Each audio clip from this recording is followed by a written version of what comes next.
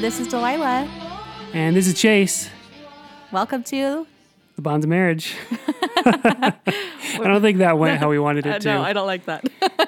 You know what? We just have to keep doing these episodes and then we can hone it in. It's a learning process. Yeah. Well, welcome to episode number 2 of The Bonds of Marriage. We have watched finally this week. What movie was it? From Russia with Love. From Russia with Love, the very second James Bond feature film. So, first of all, let's talk about the actual... So for those of you who haven't heard this before, the purpose of this podcast is for me to convince my wife, Delyla, that the older James Bond movies are not garbage. She does not like them. She will not willingly watch them. Mm-hmm. And really the only way she agreed to watch them is through the medium of this podcast. But even then, how long did it take us to actually finish this movie? It's a struggle. It took us, I started to fall asleep during the first 20 minutes of it and just said, I can't do it. And then he brought it up to me a couple more times, like, hey, we should really watch it so we can, record our podcast. And I was just like, no, it's so boring. And then even during the second watch, we were obviously fast forwarded. Oh my gosh. Sorry, knocked the mic. We fast forwarded, to the part I fell asleep at, and within 10 minutes, I'm like, oh, is this done yet? It was just so, it was rough. I mean, it was like a 3-week process to actually finish the movie. So that's just a little bit of what we're dealing with here.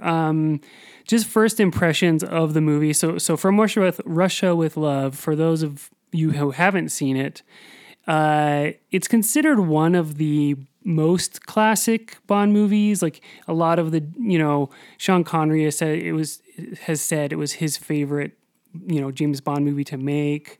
It has some. So how many Bond movies is Sean Connery in?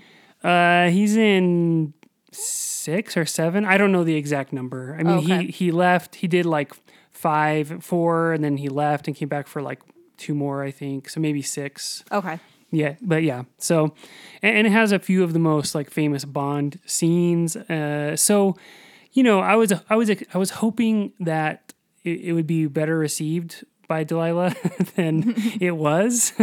I don't know if it was still just an issue of the pacing that you just don't. Yeah, it's a lot of the pacing. It's super boring and just the women. This one in particular was crazy, and I had heard just through other podcasts that I listened to that From Russia with Love specifically is super derogatory towards women, which is kind of a common theme in, I feel like, these older James Bond films. But this one was just, James Bond even said, no, your mouth is just the right size. That's insane. What man should say that to a woman? Yeah, that one, that was bad. Yeah. And here's the thing. I can't defend the misogyny that is in these older movies. So yeah, I won't. And it is of the time, and I'm aware of it, and it doesn't, particularly offend me. It wouldn't make me not want to watch it. It was just kind of shocking to see. It is a little, it's a little jarring. There's some parts in this one where he smacks Tanya. We'll talk about it, but the girl in it, her name's Tanya. He smacks her in the butt, just casually, just stuff like that, and just says awful things. Yeah. So it's not the best. No. Well, let's just get right into it then. We kind of break these down by, there's certain things that a James Bond movie needs to have. And so there's the starting with the Bond theme song. This one, it doesn't have a theme that plays during the opening credits. It's just instrumental music. Kind of like the first James Bond movie, but there was an actual From Russia with Love theme that was written for it. Yeah. And you hear it in the end credits, and you also hear it a little bit playing over a radio in one of the opening scenes. The first time you see James Bond, he's in a boat, making out with his girlfriend, Sylvia Trench from the previous movie. Mm-hmm. And the song From Russia with Love is playing on the radio, which is interesting, they haven't really done that since, where it's part of integrated into the world of James Bond. Mm-hmm. That being said, the actual theme is kind of boring and I couldn't like sing it right now. Like Yeah, the melody. I really, all I know is that it says "From Russia with Love" in it. I don't know It's anything else about it. crooner. It's like some crooner guy, kind of like a Frank Sinatra type, is singing it. So I don't know. It's fine. Yeah, kind of lackluster. You don't really remember it. Don't really care about it. One thing though that is somewhat notable about this one, it has the first credits where it's comprised of like women's bodies like writhing around, which has become, a James Bond tradition. And so it's a bunch of like women and they project the titles onto them. Yeah. And it kind of, for me, it was like a reflection of when they went to go see the gypsies and they had the belly dancer there. That was a really big part of that whole scene. And so it kind of tied in, which I know is kind of what they do throughout the whole series, basically, is they tie in the opening credits with scenes from the film. So kind of seemed to me like that was the beginning of all of that. Yeah. So, I mean, they were fine. I mean, it was, like I said, it was the beginning of what they're kind of Bond becoming. is, Yeah. And then every James Bond movie should have some gadgets. Dr. No had virtually no gadgets. This one, though, legitimately has some cool gadgets. Yeah. So what was your favorite one? So obviously the one that was the star of the show was the briefcase with the tear gas. So that one was awesome. I kind of forgot about it because I obviously had it kind of written in my notes and stuff, but we'd watch that first scene with the gadgets and then kind of stopped watching the movie and then came back to it. So it was really cool to see Bond in that train scene.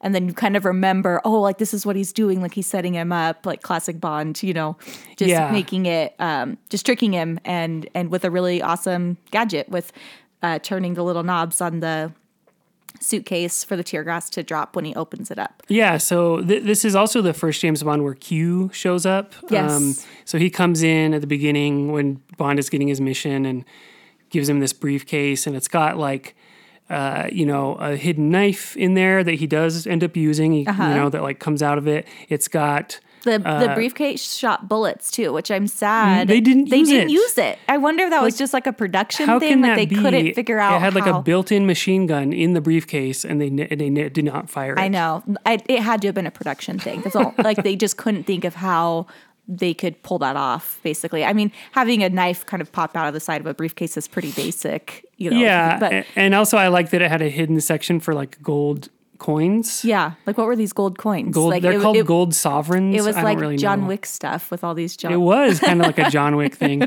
which we could talk more about how that relates to James Bond. I'll just say this: John Wick is a family love James favorite. Bond, but John Wick could like take is a more modern version of like a James Bond type mythos. And anyway, so obsessed with John it's Wick. Great. We should do a Minnesota about John Wick.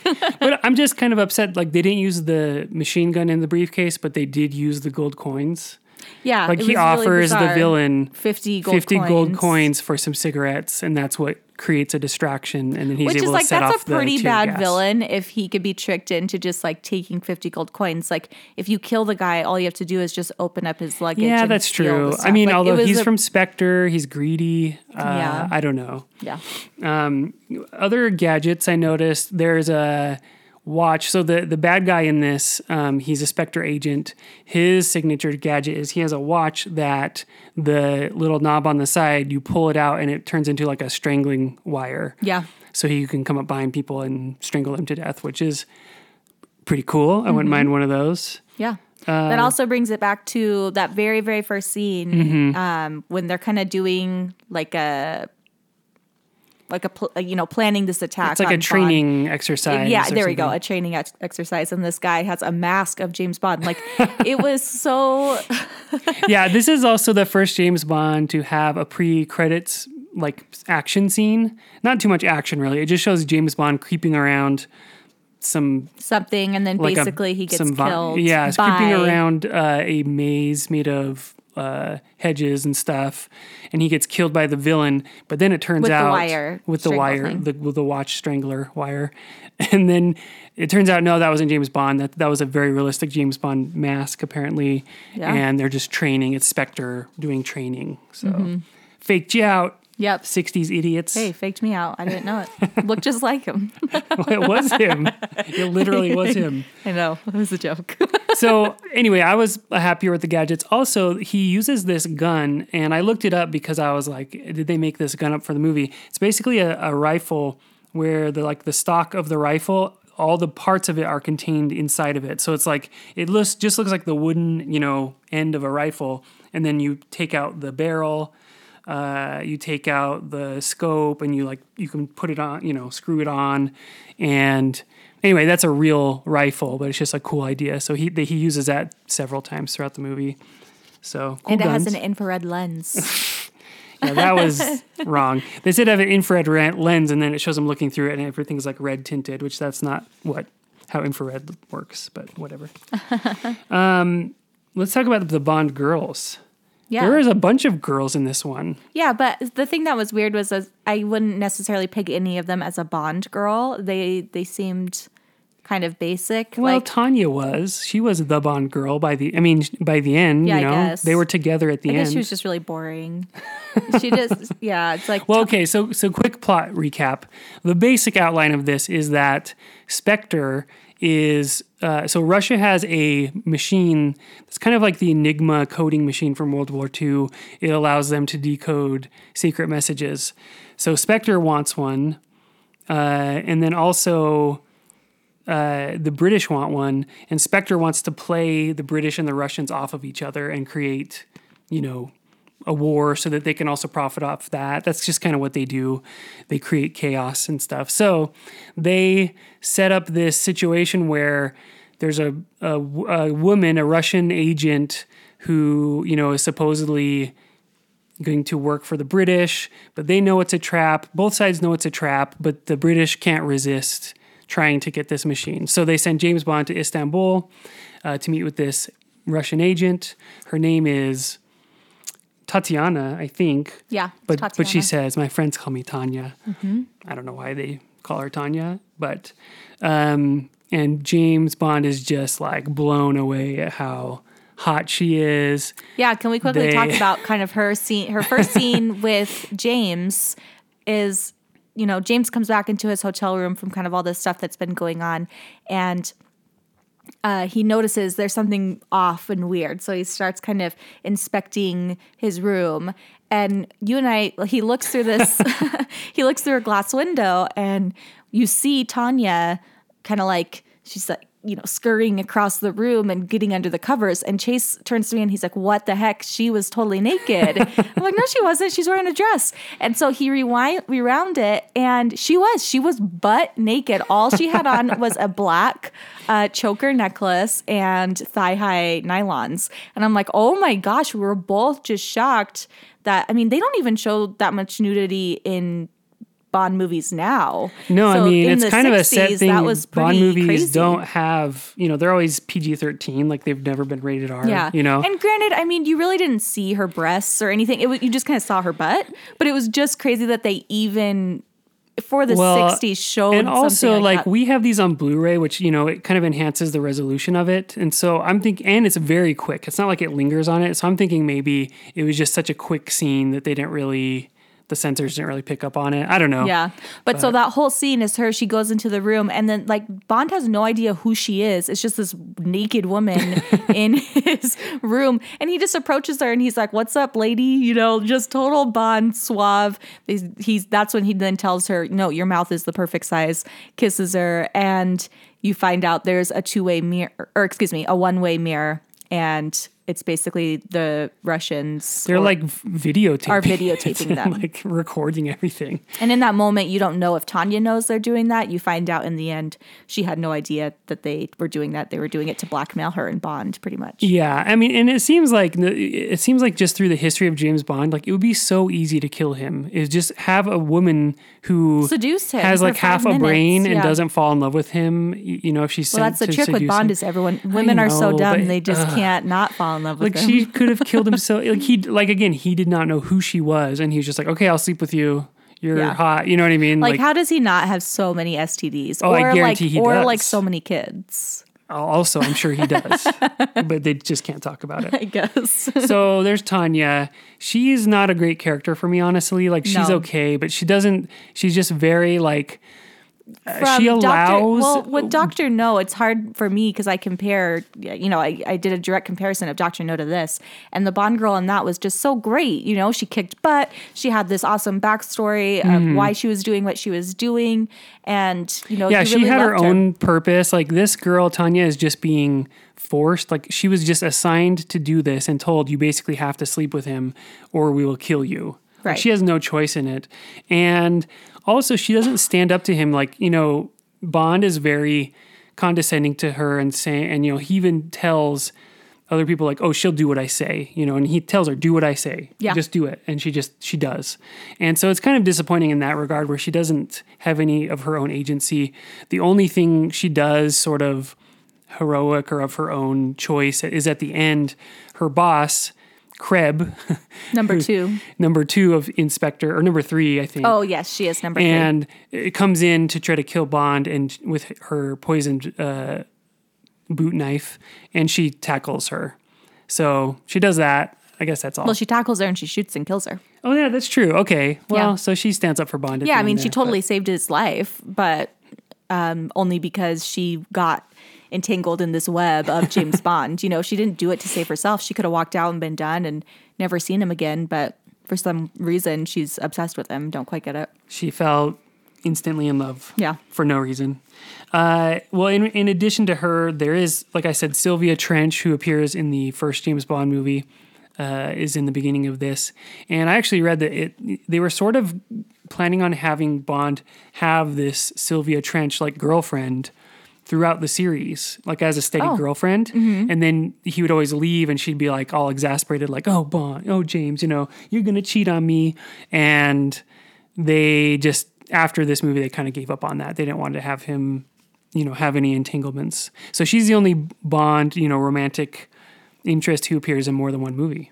Oh, interesting. Yeah, I loved her. And bringing that in with Sylvia Trench, she had one of my favorite outfits. So talking about fashion, she was wearing the cutest swimsuit I've ever seen. Like, it would totally be in style now. It was like a 2-piece, like high-waist bottom with blue and white flowers, and then had these cute little like ruffle details on the cups. It was really super cute. She looked awesome. And Bond was wearing the cutest, like short, baby blue. Baby blue is Sean Connery's color. He always looks wears so good in baby blue. Baby blue, and especially baby blue, like blue terry cloth, like jumpsuits. You'll see in other movies he wears like terry cloth jumpsuits. Well, like that was one of my favorite things from Dr. No. Even in this movie, he wraps, in that scene where he finds Tanya in his bed, he just wraps a blue terry cloth towel around him. Yes. It's a thing. I don't know. It's great. It shows off his tan. He's a good looking man. But in addition to those 2 girls, there's also 2 nameless gypsy girls. Oh my goodness. That basically become his like concubines in the gypsy camp. So there is a highly offensive, in my opinion, scene towards like gypsies. Well, I don't think it's just my opinion. I think we can just say it's towards gypsies offensive. and women. It's disgusting. Yeah. They have to go to a gypsy camp for various reasons. It's not important really, but there's 2 gypsy women who are going to fight each other because they're fighting over the same man. They want the chief's son. The chief's son. So it's kind of this weird, like, cat fight, like cage match thing. It like shows them fighting, and they're wearing like, I don't know, like hot pants. One of them was wearing like high-waisted shorts that were actually she looked really cute, and like a crop top, and then tied a little sash around her. And the other one was wearing like a long skirt with like a high slit and another crop top. Like, they looked awesome. Like, they were really pretty. I'm glad you remember what everyone wears. That's your, like, I can't. Sometimes I'll notice some things. I guess it's the one thing I kind of pay attention to because everything else is so boring. But yeah, like when they were fighting, it was nuts. And the film was just sped up. It wasn't like a real fight. And obviously, I mean, it's movies. Like, they didn't want these women to actually be hurting each other. But they're just kind of like yanking at each other's hair and kind of trying to choke each other. And it like was shows bizarre. the men just watching them, just like leering, yeah. like drinking, like yeah. And then Spectre comes. It was it was Russia comes in and starts shooting up. Yeah, the Russians the and so it's basically like the Russians are using the Bulgarians as their troops. So it's like a Russian guy and then some Bulgarian people come in and I don't know, attack all the gypsies. And I thought it was funny. There's this long action sequence and like Sean Connery's just like kind of wandering around, like randomly shooting people. No, he wasn't. He was like randomly throwing a knife. My favorite was he did it twice. These guys like go into fight and they like run into a tent and he just like cuts the rope to the tent so it falls on him. And then he's walking by another fight and there's a wagon that's tied on something and he cuts the rope to the wagon and it starts rolling and runs over there. It's like it was just so funny. It was like the laziest. Like he was putting like 1/3 effort into like defeating. I don't know. It was funny, and actually, it kind of gets. I like Sean Connery as Bond, but I feel like he is overrated. Where people are like, he's the best Bond. It's like he's not very at tough. At times, he is clearly not giving full effort to what he's doing. And it gets worse as the movies go on. After a while, he was really only doing it for the money and he just didn't care anymore. And so, especially like You Only Live Twice, and Diamonds Are Forever, some of his last ones, he is not a great action guy. Right. Well, and this one was so weird with the action too. Like the train scene was great and it was very reminiscent to, which one was it? Was it Skyfall when Daniel's running on the train and then the cars? Mm-hmm. That's Skyfall, right? Yeah, he drops. He's on a like a big piece of, what is it called? What are those called? Like a construction scooper thing. I don't know what those are. Right, called. yeah, like and a tractor. And he jumps into the train and then he fixes his cufflink. Yeah, it was very reminiscent of that. Just not obviously shot for shot, but just kind of nostalgic for it almost, which I can now tie back to this, which is nice. Well, afterwards he fixes his tie exactly. And everything.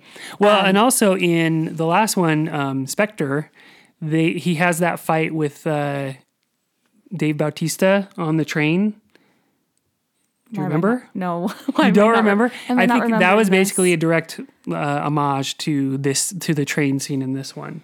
They're on a train and they're sleeping and he comes in, his name's like Mr. Hinks or something, I don't know, Dave Bautista's guy. And they just have this brutal fight on a train and then he like is able to like kick him out of the train. I don't remember this at all. I don't know why I don't. But anyway, the fight on the train in this movie, I think for me is the highlight. Like it's you can tell it's mostly them, it's not stuntmen, and it seems more realistic in terms of like they're just throwing each other around, smashing each other. They're in a very enclosed space, so they're like throwing each other into the walls, and it's just very brutal and well done. I think it almost stands out from the rest of the movie of like. The rest is so almost like the action scenes are kind of slapdash and not thought out, So I don't know. So those are the girls. Oh yeah. So anyway, after the gypsy fight, James Bond says, "I don't want these girls to fight. I'll choose. Which one gets to marry this guy." And so they bring him to his tent and then he's like, "Oh, well, choose." And then apparently he just chooses both of them to stay for himself. It's kind of. Just a weak plot line, I guess. They didn't do anything with it really. Yeah. So let's talk about locations.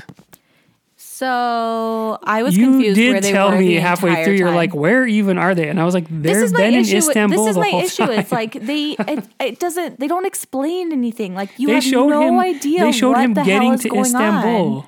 Whatever. And like checking into his hotel in Istanbul. But it just made it seem like he was going to all these different places. Like it was hard for me to realize he never left Istanbul. They do weird. the thing in James Bond movies where it's like they give you the greatest hits of like touristy places because these are they are kind of like a half tourism guide of the cities. So he goes to the famous mosques and different places in Turkey. He goes to the countryside. He goes into some catacombs, and it kind of gives you a flavor of all the coolest sites of the city. But yeah, he was in Istanbul. It also takes place in Venice There's some scenes. There's a chess tournament at the beginning that's in Venice, and then they kind of end up there at the end somehow. They're on the Orient Express, which I guess was a real thing. It's like a train route that went from Istanbul and then like through Europe, and so they're on that train, and then they get off eventually, and then I think they're supposed to go from Greece. Greece to London. Well, isn't that what they said? Well, no, he goes from Greece to Venice on a boat. But they were supposed to end up in London. Yeah, eventually he would, but he just had to get off so he could go through customs because he had the machine. Oh, okay. Anyway. See, again, it makes they don't explain anything. It also shows a cool like Spectre island that they have, where one of my favorite scenes is they're walking through all these different scenes of like Spectre agents training. Like there's like ninja combat, there's like people with flamethrowers and like gun ranges and stuff like that. It's always fun, cheesy moments there. It's better than Dr. No, where Dr. No was just all Jamaica and all looked kind of crappy. At least this had some kind of more interesting sights and stuff. So and when they go to the island, that's when you meet what's his name, Grant. Grant, who is the Robert Shaw, who he's the Spectre agent who's kind of shadowing Bond the whole time, and who he has the big fight with in the train. And he was great. He was really awesome. He was really charismatic. He was super handsome. Bleach blonde, super tan. I'm into it. But he was really funny. They go to that island, and it's number 3. Kind of inspects him to see, and she punches. Was it her? Yeah, it was her. Yeah, she just punches him in the gut. Yeah, and he like doesn't budge, doesn't do anything, and it's like this guy is awesome. Which is so funny. I was telling Delyla, like only maybe like 10 or 15 years later, he's in Jaws as Quint, who's this like crazy guy and like not good looking at all. It's just weird how he's kind of different in all his roles. But yeah, he like Robert Shaw as Grant, I think is one of the best things about this movie. Like, I just didn't really love Sean Connery in this movie for some reason. I don't know. Yeah, he was just tough to love. I really didn't care. I really liked him in Dr. No. Just in this one in particular, it was almost like Sean Connery didn't care almost, and just that everything was just supposed to be expected. It was almost as if James wasn't trying to be successful. I don't know. It was really weird. It was like he just expected everything to work out to his plan. That's kind of something I've noticed about a lot of James Bond movies, is that like James Bond is the worst spy. Like, you know what I mean? Like he always just, he never tries to blend in. He uses his real name. If they do give him a cover, he immediately like doesn't use it. He like will fail all his tasks, but then at the end of the movie, he'll just win by default. It's kind of weird. It's kind of something that like some of my favorite Bond movies is where he's actually good at stuff. But then they kind of take it to an extreme, and we'll get to this, but in the Roger Moore movies, it's like Bond is this insane know-it-all. Like he knows everything about everything. I hate know-it-alls. Like he knows Latin names of insects and just all this stuff. And it's like, why would you know that? You're an agent, So I don't know. I just feel like, yeah, he was like, he knew it was a trap and he just assumed he would be able to get away with it, and I don't know what that was based on, like his confidence. I don't know. But yeah, I agree. Not the best version of Bond in this movie. No, not at all. But speaking of all this stuff, we've talked about Grant, but we haven't talked about the real villain, which is Blofeld. Blofeld is, he's briefly in it. He just kind of sets it up at the beginning. And you see his little kitty, and he's so cute. Mm-hmm. But it's exciting to see the setup of this villain that is, so iconic that everyone knows about. And now, it's now been tied back into the Daniel Craig films that, I love, with Christoph Waltz, who I love so much, So I'm excited to see who portrays him. I'm being totally like in the dark about all this. I don't want to look up characters or pictures or anything. I like just getting like the raw information from the film. I'm excited to kind of see how he plays out and like what he kind of does. Yeah, because in this one, you don't see his face. No. You just see his hands and his cat. And actually, and I will say this, Blofeld is played by a different actor every time. Oh, weird. Yeah, I don't know why. Even when you do see his face, like this one, it wouldn't matter who's playing him really, because you just see his hands. But he kind of changes actors every movie he's in. Interesting. That's odd. Yeah. So yeah, there's Blofeld, there's Krebs, and we were just talking about this too. How like this movie is one of the classic Bonds that Austin Powers was parodying. Yeah. And like if you have only seen Austin Powers and then you see this, it's almost hard to watch because it's like, you know, Austin Powers took the inherent ridiculousness of all this stuff and just like played it for laughs. And now when you watch it and you see, you know, where it started and you're just like, oh man, this is I think that is what's kind of hard for me because I did, you know, I grew up watching Austin Powers. I never had seen any of these Bond films really because I didn't really care about them that much. And so it's so funny when you see like, number 3, number 5. And it's like, oh my God, they really numbered them. Yeah, like and Dr. Evil is clearly looks exactly like Blofeld. Well, and number 3 looks exactly like that character in Austin Powers. What's her name in Austin Powers? I don't even know, but they are like a German identical. name It's like, are they mother and daughter? Like, it was so crazy that they look like the same person, which is like kudos to Austin Powers and their casting for getting that right on the nose because it was hysterical. Yeah, it's funny. So... yeah, I mean, oh man. So yeah, you've got the villains, and I do love that Spectre. Like it showed 2 different Spectre agents have boot knives. Like that's like a big part of their way they kill people is with poisonous knives in their boots. That's how she tried to kill Bond. And Blofeld even said he kills. He has a henchman come in and kill number 5, and. Right in front of him when he drops down, he's like, 12 seconds. We need to get a better poison or something. It's like, oh my gosh, how funny. Yeah. Well, I think, we haven't talked about cars. This is a little weak on cars. Super Mostly weak on trains. Cars. The one notable car in all the books, Bond, they talk about how he has a green convertible Bentley that he just loves, like he's obsessed with. And in this movie, at the very beginning scene where he's at the river, like with Sylvia Trench, you do see his convertible, and it is a green Bentley, like from the books. And he has a car phone, which is pretty novel for the 60s. I guess that could be a gadget, but car phones I think were like brand new back then. But yeah, besides that, there's, they have a few car chases somewhat within Istanbul, but Bond isn't really driving in any of them. He's sort of being driven in all of them. So not a lot of cars. In the next one, Goldfinger is where some of the like classic cars, not to spoil anything, but some of the classic cars show up. All right. I think that's all our categories. Yeah. You think of any other stray thoughts? What's your overall summary of it? I did ask you if you like this one or Dr. No Better, and you said you like Dr. No Better. Yeah, I'm kind of shocked myself with that answer. It really was just kind of as a whole, I liked kind of all of our categories more. I liked the clothes more. I liked the Bond girl more. I liked the villain, I guess, more. No, that's not true. I liked Grant a lot.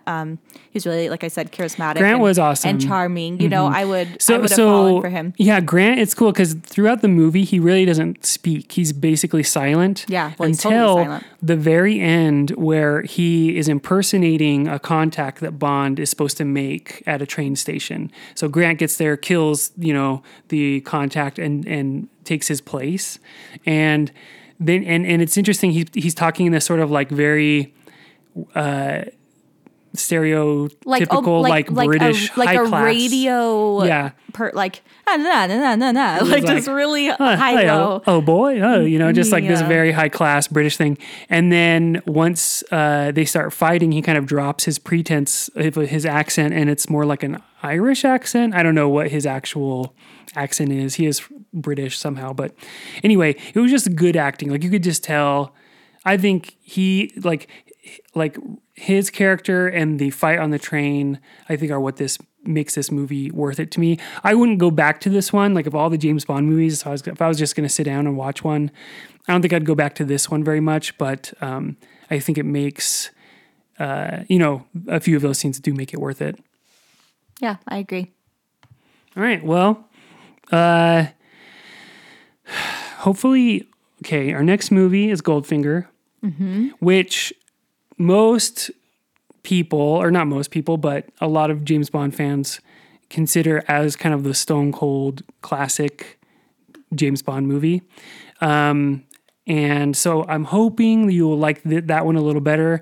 It has a little bit more of the like things we come to expect from a James Bond movie. I think it might be a little faster in terms of pacing, like a little bit.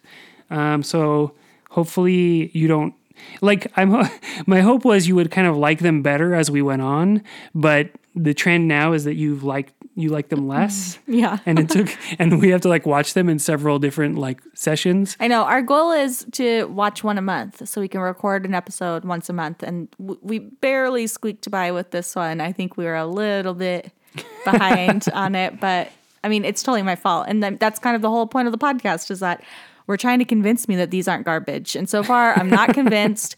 I do think Sean Connery is a total babe.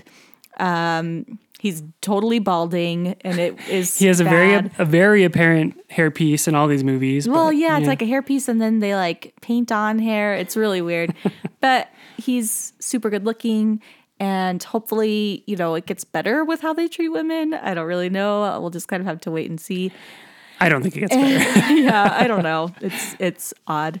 But this one was just kind of disappointing. Like the fashion wasn't that awesome. Like like in terms of outfits and stuff, like you kind of talked about the ones you noticed. Yeah, like Tanya wore some cool kind of like matching pieces that were just kind of very 60s businesswoman-esque, but nothing really awesome. Like I thought she had ugly 60s hair. Like I think the 60s hair can be okay, but I don't know. Well, the one thing I mentioned it when you and I were watching it was they go onto this train. They're going from wherever to wherever. I don't know. Istanbul to London.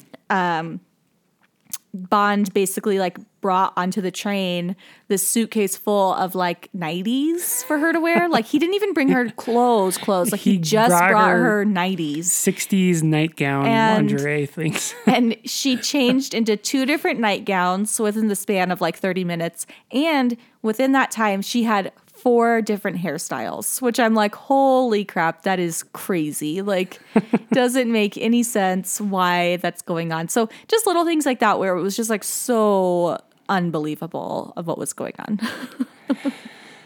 Well, here's hoping. Just remember that the bonds of marriage will return with Goldfinger. Goldfinger for coming back. Okay, bye. Bye.